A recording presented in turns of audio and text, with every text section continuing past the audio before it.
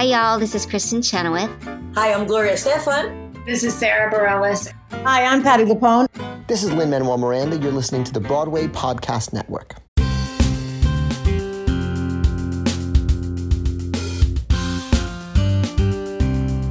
Welcome to Stagecraft, Variety's theater podcast, bringing you backstage and behind the scenes with the Broadway stars, creators, and industry leaders keeping theater alive during the pandemic.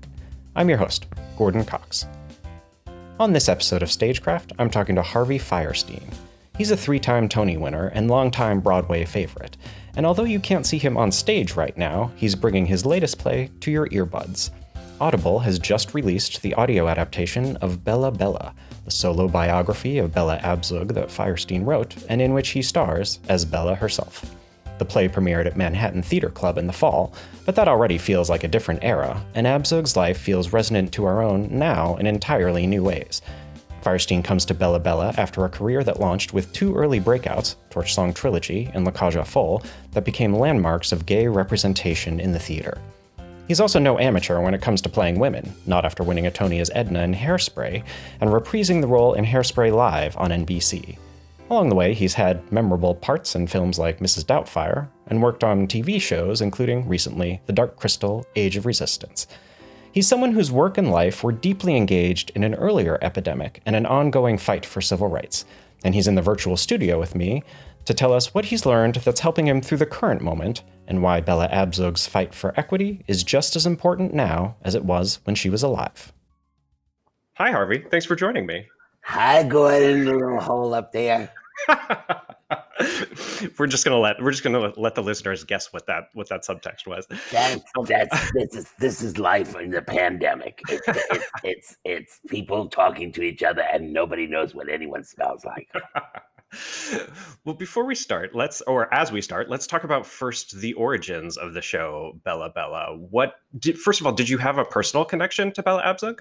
I met her. Mm-hmm. Several times. Yeah. She was, I'm happy to say, a fan. And the last time I saw her, it was Shirley MacLaine took her to the 2 of them came to my dressing room. I forget what show it was. But anyway, the 2 of us had a kind of riotous time in my dressing room together. And my favorite photograph with her, though, is me, Jesse Jackson, Bella, and Patti LaBelle. Wow. The 4 of us together. We were dating. Yeah.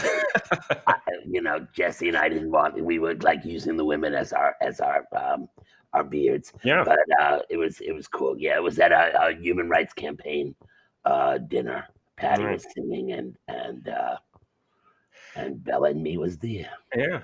And when did you first get the idea to write about her? I never got the idea to write about her. Okay. Her daughter. Oh, okay. She came to me and said, Harvey, I want you to write a musical about my parents. And I said, oh, did they have like a rocky marriage or something? No, they had a very happy marriage. And like, did they break up? Or no, everything. So what do you want? You want 2 people to stand on the stage and go, Bella, Bella, Martin. I didn't think it was going to work. So I said, leave me alone. When was this? How long ago was this? The 1920s. Okay, so it's hard to remember. Since they locked me up in this room, it's very hard to put dates on anything. I don't know what day of the week it is. I don't know what year it is. It's very hard. I don't know. It was years ago. Okay. Yeah. Then when Hillary, but I did my due diligence. I read a whole bunch of stuff about Bella. I read a couple of books. I read her book, which was never published. She had proposed a autobiography, so I had a lot of notes from that. What I didn't realize at the time was that her friend Mim did all her writing. So she told stuff to Mim, but Mim was like the other Bella, and she did most of the writing. So the only stuff I actually had in her words were her speeches, of course, but the ones that were off the cuff. Right. Otherwise, Mim wrote them, and there's notes for an autobiography, which supposedly Bella wrote. So anyway, I read all that stuff and I put it away. I didn't see a musical Bella, Martin here. Right. Come the last election and Hillary lost, and I said I think it was the Israel stuff. I think it was the Hillary is anti-Israel. And I said, I know she's not anti. I mean, she was Secretary of State. I mean, I know she's not. Where is this coming from? Who would make up some stuff? And I said, but it sounds awful familiar. And then I remembered almost line for line, it was the same stuff they put out about Bella. And I realized it's the same boys club. And the boys club was out there coming up with the stuff, just targeting who the voters were and coming up with the stuff to get you not to vote for her. And I said, I gotta go back and look at that Bella stuff again. So I did. I went back and I looked, and I called the daughters and I said, I kind of thinking about writing a piece. I don't know what the piece is. And they said, well, Julie Taymor is doing a movie with Bella's character in it. There's a TV series called Mrs. America. Yeah, which is now out on Hulu. Yeah, yeah. Uh-huh. They're about to film that with the fabulous Margot. Margot, oh my God, Martindale. Playing Bella. Bette Midler is going to be playing Bella for another movie. There's a documentary we're making. So all this stuff. So I said, who needs my view of this? But I kept thinking about something I had read in her stuff about the night that she lost the election. And I said, all of this could be what it's about. I could get all this political stuff plus her history in that moment. Right. Because what happened was she was in Congress. She was very successful in Congress. As you know, she got a lot of stuff done. Yeah. But nobody wants to stay in Congress. I wish these people would stay in Congress. Look at all the mess they make. I'm dealing with Joe Kennedy III right now. What a mess. Stay in Congress. You don't have to go to the Senate. You stay. Anyway, so she wanted to go to the Senate, and I put in the arguments right into the play as to why she wanted to go to the Senate, but she wanted to go to the Senate. Her friends begged her not to. She wanted to. And then what happened was eventually she lost by less than 1% of the vote to oh my gosh, see what happens in a pandemic. You just told me. I just listened to Pat Moynihan. Yeah. To Pat Moynihan, who was dragged into the race months after it should have been over. Right. They played so many dirty tricks on her, it wasn't even funny. And I thought, there has to be a moment. And the daughters, and when I asked the daughters about it, they said, oh yes, we were sitting in this hotel room, until early in the morning. And I said, there had to be a moment when she finally realized she's going to lose, because she thought she was going to win. The whole time she thought she was going to win. And I thought, that's interesting. That's human. That's interesting. And so the idea for the play was born. So I wrote this play. As a solo show. It was always a solo show as you were thinking about it? Well, because it took place on that evening. Yeah. It was either do a solo show or have somebody play Gloria Steinem, somebody play Shirley MacLaine, somebody play Marlo. There's too many famous people, and I didn't want to do the Peter Allen story. Yeah. Uh-huh. I didn't want somebody coming out as Liza, and 5 minutes later they were Judy Garland. I mean, I didn't. You don't want that. And so I wrote this as a locked in the bathroom, blah blah blah. And at what point did you think about you playing Bella as well? We did a couple of readings. We did a reading with Patti LuPone. Mm-hmm. A wonderful Patti did it for me, and then I kept thinking about all these other versions of Bella that would be out there. I love Margot. If I could get Margot to do the play today, I'd put it up again with Margot. I love her. I talked to Bette about it. I talked to several of the actresses, and I kept saying, they're already doing it. They're already doing it. Why am I doing the same thing? Am I not doing something else? And then I thought, and then there were some people who said, you should do it yourself. And I said, to put on the wig and the hat and the dress, I would feel like I was dragging Bella. And I thought, in this moment of Me Too, the idea of a man writing a woman's story and then putting those words in her mouth was so phony and so disingenuous, so much making a woman into a puppet, which is what we do in theater anyway. I mean, that is what we do. How could I, as a theater artist, I never looked to make money off the show, and I'll tell you what I actually wrote it for. We can get to that. But I, as a theater artist, what could I do to be more honest? And I said, if I just go out there and, well, wait, got to step back if this didn't happen yet. You see what happens? The brain just goes. My agent said, let's do a reading of the play and try and attract actors and actresses. And we had no director, we had no theater, we had no anything. So I said, okay, I'll read it. We went to CAA, which was up at the Chrysler Building. Now it's in everyone's basement. Yeah. But it once was up in a beautiful office in the Chrysler Building. And my agent stood up and said, hello, everybody. Thank you for coming. We have no theater. We have no producer. We have no director. We have no actor. Here's Harvey reading the play. Maybe you got an idea. And I read the play. And out of that reading, I did get several offers, wonderful offers, Broadway, off-Broadway, off-Broadway. I got a couple of producers that said, if I can get a star, I'll do blah, blah. But also out of that reading came something which was, if you do it yourself, there's something very honest about it. And that's when we had the discussion saying, if I do it and I don't do it in drag, and I just stand there and I say, I am bringing you Bella's words. I'm not dragging it up. I'm not putting any artifice on this. This is as honest as I can be. Let's see what could be. We then decided that the room should be, I should be the only man in the room. I should be the only testosterone in the room.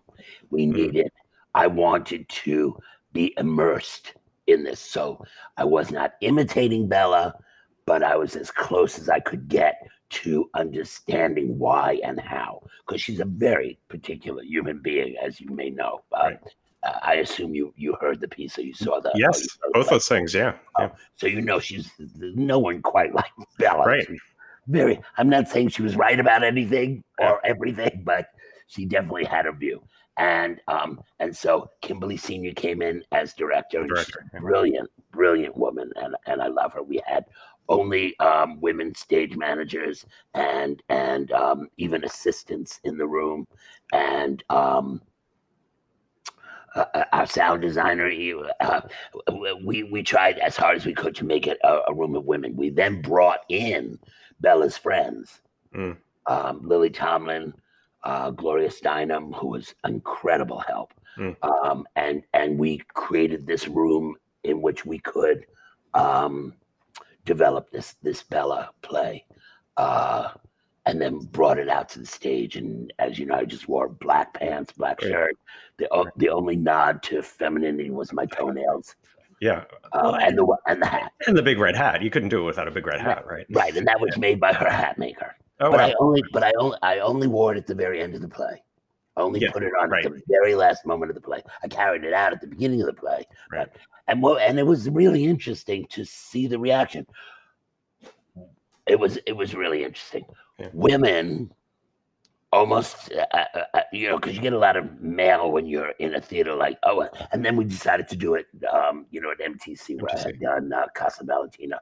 The Public Theater wanted it. There were several other theaters wanted it, but I wanted to do it as quickly as possible.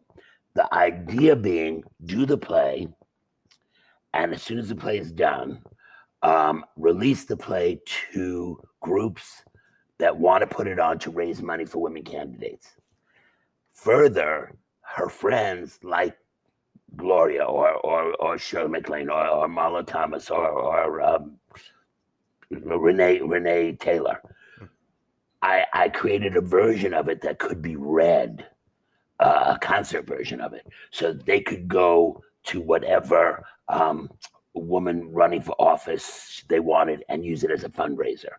That was the idea for doing the play. Along comes COVID, and that all goes down the toilet. Right. Yeah. And is the Audible version then that concert version? That the Audible version is pretty much that concert version, where you don't, though we use sound effects. But but you're not seeing anything. You're not.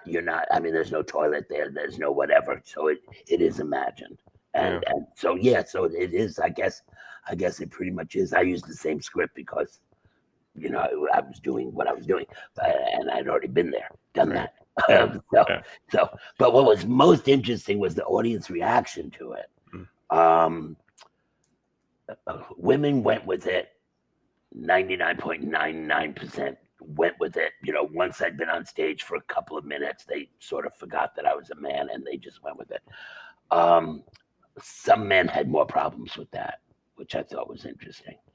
I think my theory, they don't want to be told they're wrong. They don't want. It's fine if a woman does it. If a woman stands there and makes fun of men and tells men they're idiots, they're already used to being told stuff by women and not listening. They don't care what women say.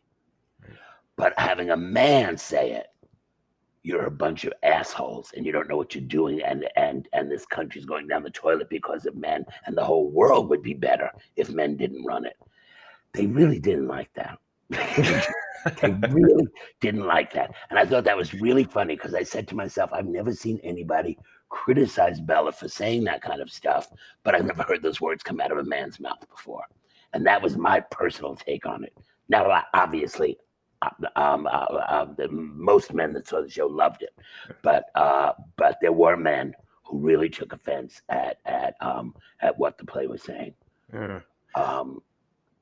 And what, of course, it said it spoke very particularly to the time, as you were doing it late last year. And now it feels like, as you've said, we're in an entirely different world where it feels like everything is different and time is shifting. And we're dealing with these sort of giant changes. We're sort of dealing with a pandemic. And then we're in the midst of this reckoning over justice for Black lives. And how do you find now, with the show coming out right now over Audible, how do you find the show speaks to this moment? Well, the joke is that it actually speaks to this moment more than it spoke to both moments. Right. But people are more aware of it now. It might have been more shocking then, or you might have questioned, what is she talking about? Manipulating voters that way. Right. Now people actually understand, or they're beginning to understand, that you're being manipulated. You watch Donald, the king of Cheetos, stand there and do declare war just to get himself some good press, or it's not even to get himself good press. They're declaring war to get footage, so that they have TV ads to run. I mean, there's no reason. Hundreds of thousands, I don't know, millions of dollars being wasted, which no one's talking about. Millions of dollars being wasted bringing troops to Portland so he can get an ad to run for president. And no one's talking. They're saying, take away money from homeless people. Don't give unemployed people money, while he's taking millions of dollars and spending them to make ads. We have the military used as a prop. So in Bella, I talk about stuff like that. In Bella, we talk about using the war that way, and obviously you see the manipulations.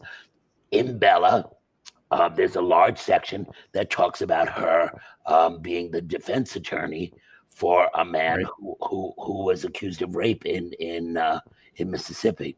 What's sort of on a personal note, on one of those personal notes. So I wrote that section about the rape in Mississippi and the trial and all that. And it was incredibly hard to perform day after day. That section especially is very emotional. To think, here's this woman who's 30 years old, sleeping in that bus station, unable to get a meal in town and all.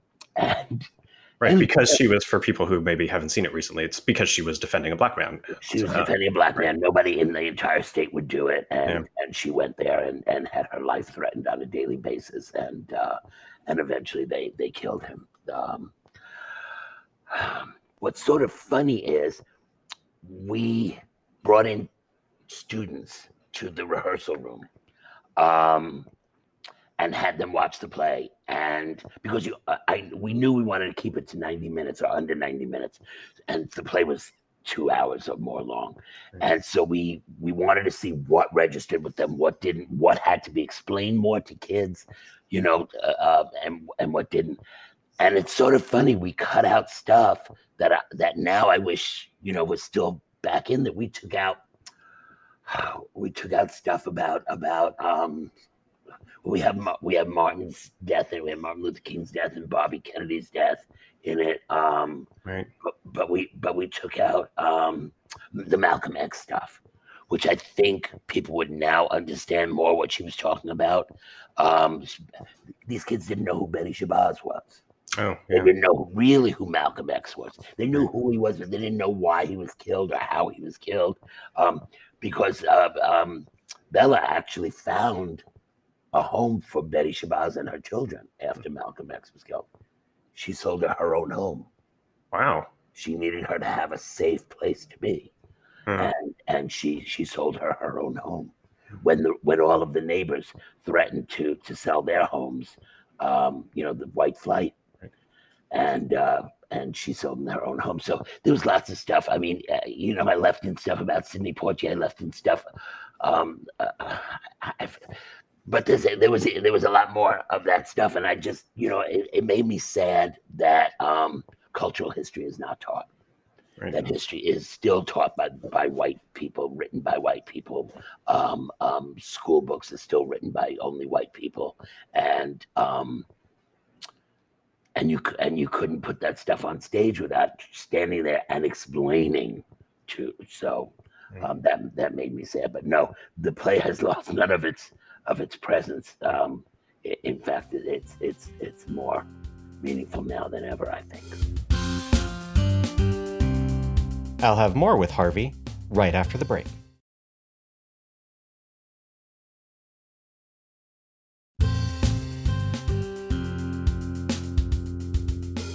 And now, here's more with Harvey Fierstein.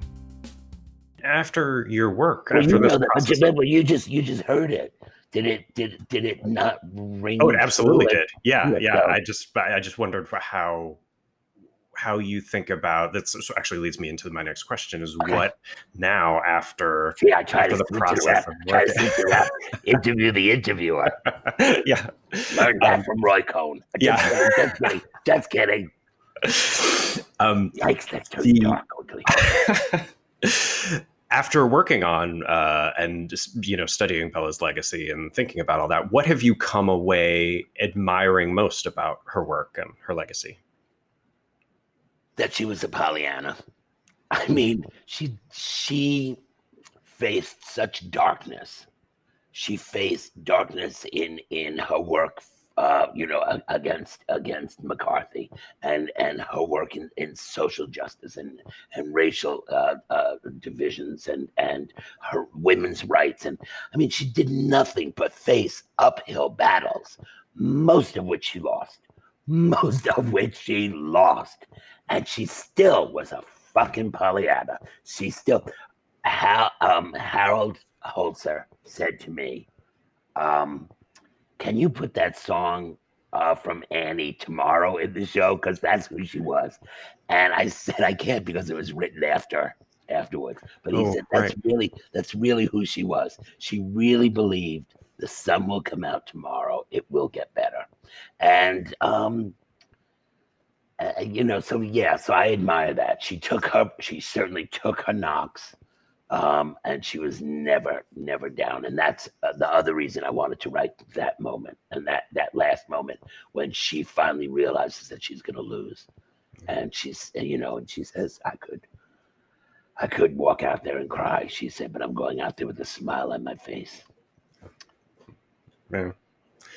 And speaking of this moment we're all in, I feel like you're someone whose life and work has already been grappling with, or has grappled with in the past, if not a pandemic, then at least an epidemic with your work during the AIDS crisis. And certainly it's intersected with the fight for civil rights, with your ongoing commitment to gay causes.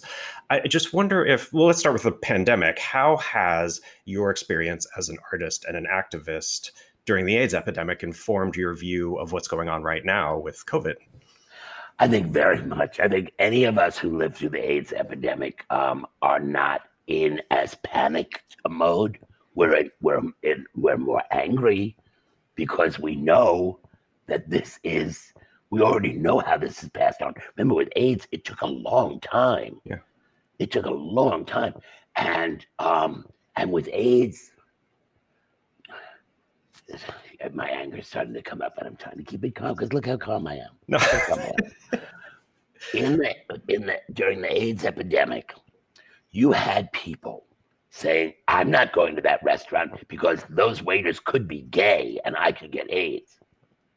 In this pandemic, where you can get it in a restaurant, they don't want to stay away. Right. Makes me fucking crazy. Yeah. You know how not to get this. It's very easy not to get this. And still, they're out there getting it. There are parties to go out and get it. Now, did we know of parties where people went out and got AIDS? Yes. I knew people. One of my dearest friends wanted to die. His lover had died of AIDS. He didn't have AIDS. He wanted to die. That's all he wanted. And he went out and he fucked and he fucked and he fucked till he finally got sick. And then took him 7 or 8 years to die. I mean, such insanity. So you can't live through that and then look at this rather simple disease. This disease is not harmful. It's killed 145,000 people in America alone, and nobody cares. We got 4 million cases, and they act like it's the flu. It's just the flu. We now see evidence that children who are getting it, even though they're not symptomatic, are going to have permanent lung damage from it. Send them to school. It's fine. Send them to school. They don't even care about their own children. Right. So how does living through AIDS? It keeps you a little calmer and it makes you not want to take out a machine gun. What was done during the AIDS crisis that you feel like we could learn from right now? Community. Oh, that's what I was going to say. We had no leadership. We had no leadership from the top because they said to Ronald Reagan, we know this. The scientists said to Reagan, we have no way to cure this. We're not even sure what it is. We have no drugs for it. We have no way to cure it. Do not mention it. Don't mention it because you will look like a loser because you can't take care of it. That was not the way to handle AIDS, and that's not the way to handle this. And so idiot Cheeto King is doing exactly that, saying, I'm not going to talk about this pandemic because I can't cure it. All I can do is blame other people, which is all he ever did back in New York. I mean, those of us who actually know him, and I do know him, none of us would ever vote for him. Not a person. Only people who never met him and somehow believe that crap would vote for him. But nobody who knows him would ever vote for him. And that's exactly what he did. He took a page out of Reagan's thing. If I can't have a good ending to this, I'm not even going to mention it. And that's going to cost hundreds of thousands of lives. But back then, our community jumped in. Now, the community seems to want to just go out and party instead and just ignore it. Mm. And what about what's going on now with the uprisings and the movement for Black Lives? In what ways does your own experience as an activist sort of inform how you think about what's going on right now? I came into teen years in the 60s, and I watched the civil rights movement, and and the anti-war movement and all. Doesn't frighten me. I know that that's how you make change, and that's how you get the message across. I don't like it. Is there a pretty way to protest? I don't think we found it. There's nonviolence. It doesn't mean it's not going to be hurtful. It just means we don't create the violence. But if we're doing it right, the violence will get created against us. That's just the way it is. I think these moments come. I think they're incredibly important. Possibly the most important thing us white people can do is to shut the fuck up and listen and try and learn something. But that's really hard, especially if you want to help. You jump right in there and without understanding it. Just the theater argument alone is mind-boggling. August Wilson gave a speech once where he talked about putting black actors into white roles, saying that's not how it's done. It's not going to get us anywhere. One of the young men writing a piece for the Black Lives Matter movement said, black bodies and black lives are not the same thing. Mm. So I write a role, of my mother or whatever, and I put a black woman in it. She's playing the role, and that's wonderful. She's an actor. She should be able to, but it's not going to ever express. And the only way to express that is to have black writers. It's never really going to come from a well-meaning white, Jewish, gay writer. It's going to come. I mean, I can write great black roles, hopefully, but the authenticity, the what needs to be said, what the roles with Spilkus have to come from the black experience, which means education. It always comes back to education. Yeah. Does what's going on right now at all, has it influenced the way you think about some of your own work and sort of some of the work you've done in the past? Well, we've had to grapple with it. We got a phone call asking about allowing productions of Hairspray, all white productions of Hairspray or all Japanese. Right. Is the better example, because we do have a Japanese producer. Yeah. And I said, no, you can't. He said, but we've been doing it for years. Well, what you did for years, let's just start at this moment. You start with this moment. Right. If you can't tell me that you can put an actor on that stage who in real life, when he was walking down the street, people would cross the street to get away from that person that they immediately saw as a threat, then you can't do Hairspray. Right. Those kids were not the black kids were not put in that special ed class because they didn't read as well. They were put in that special ed class. I mean, it's a comedy, it's a musical comedy, but it's about something. It's about something very real. So we do have to face those kinds of things. Now, there are all kinds of moments. I mean, you live with these choices. When you're doing something like that, you live with these choices all the time. When I was offered Mulan, the wonderful Disney movie, I said no. I said, you need to show me how many Asian actors are playing Asian roles before you come to a Caucasian actor and ask. I'm willing to do it. I would love to play an Asian role, but show me first. And they did. And when they showed me that there were enough Asian actors, I said, okay. The leads were being played by Asian actors. I said, okay, I would do that. You have to think about this stuff if you're involved in the world. You just have to. Yeah. And so, how are you spending your days? On a lighter topic, how's your pandemic going? What's happening? I'm a hermit by nature. So my life has changed very little during the pandemic. You were in Connecticut? Is that where you are? Yeah, I live in Connecticut. Yeah. I've been here for 35 years. It's very at home in my home. I'm a real nester, and so my days haven't changed. I have my dog is, and I play with my dogs and I have my dog play group, and so friends come over and all the dogs play together and we all visit, and I have my writing. Yeah, what are you working on? That's my next question. Yeah, I don't ever talk about what I'm working on. Okay. But let's put it this way: I have finished everything that was on my desk. Oh, so if theater ever comes back, we're ready to go. Great. I finished all my assignments, so they're all done, and they've all been turned in and everything else. And I am working on something new, but that's hither and thither. Yeah. And I make quilts. And usually I manage to make one quilt per winter if I'm home. And so I have all these friends who've been waiting for quilts for years.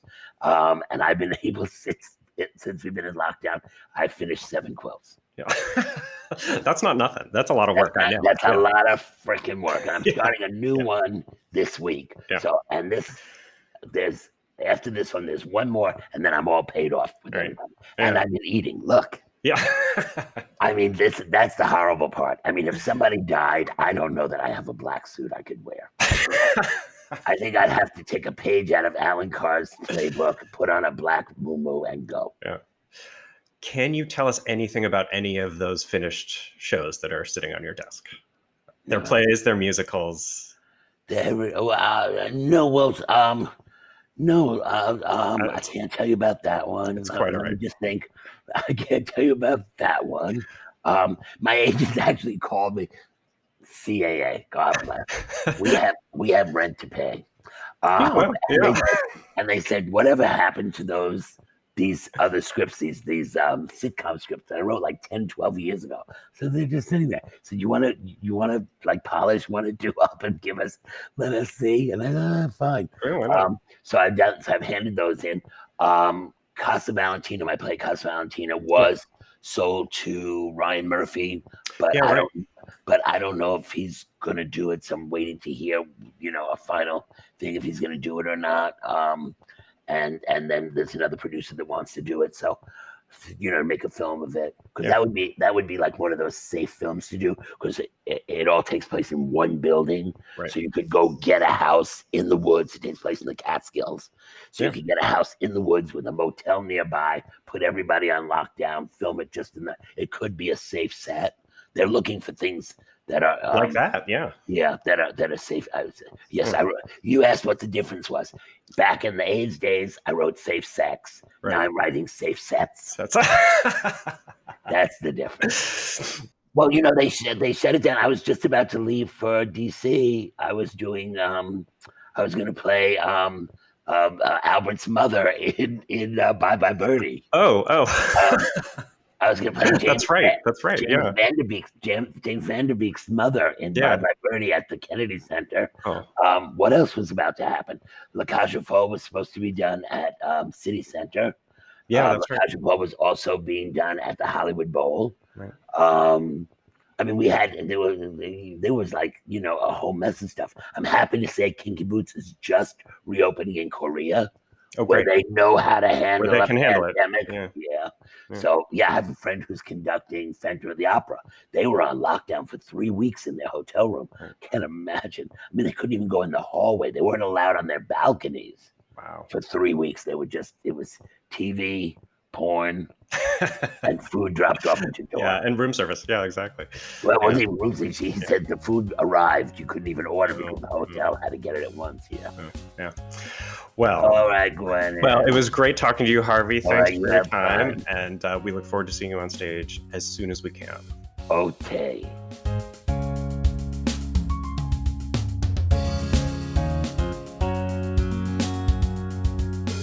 That was Harvey Fierstein, whose solo performance in his play Bella Bella is now available on Audible. If you like what you're hearing on this and other episodes of Stagecraft, we'd very much appreciate it if you took the time to rate and review us on Apple Podcasts. You can subscribe and find past episodes there, and on all the other pod places, including Spotify and on the Broadway Podcast Network, which is a great place to find more theater for your ears. I'll be back in 2 weeks with another new episode. In the meantime, find me on Twitter at GCoxVariety. Thanks for listening, and see you soon.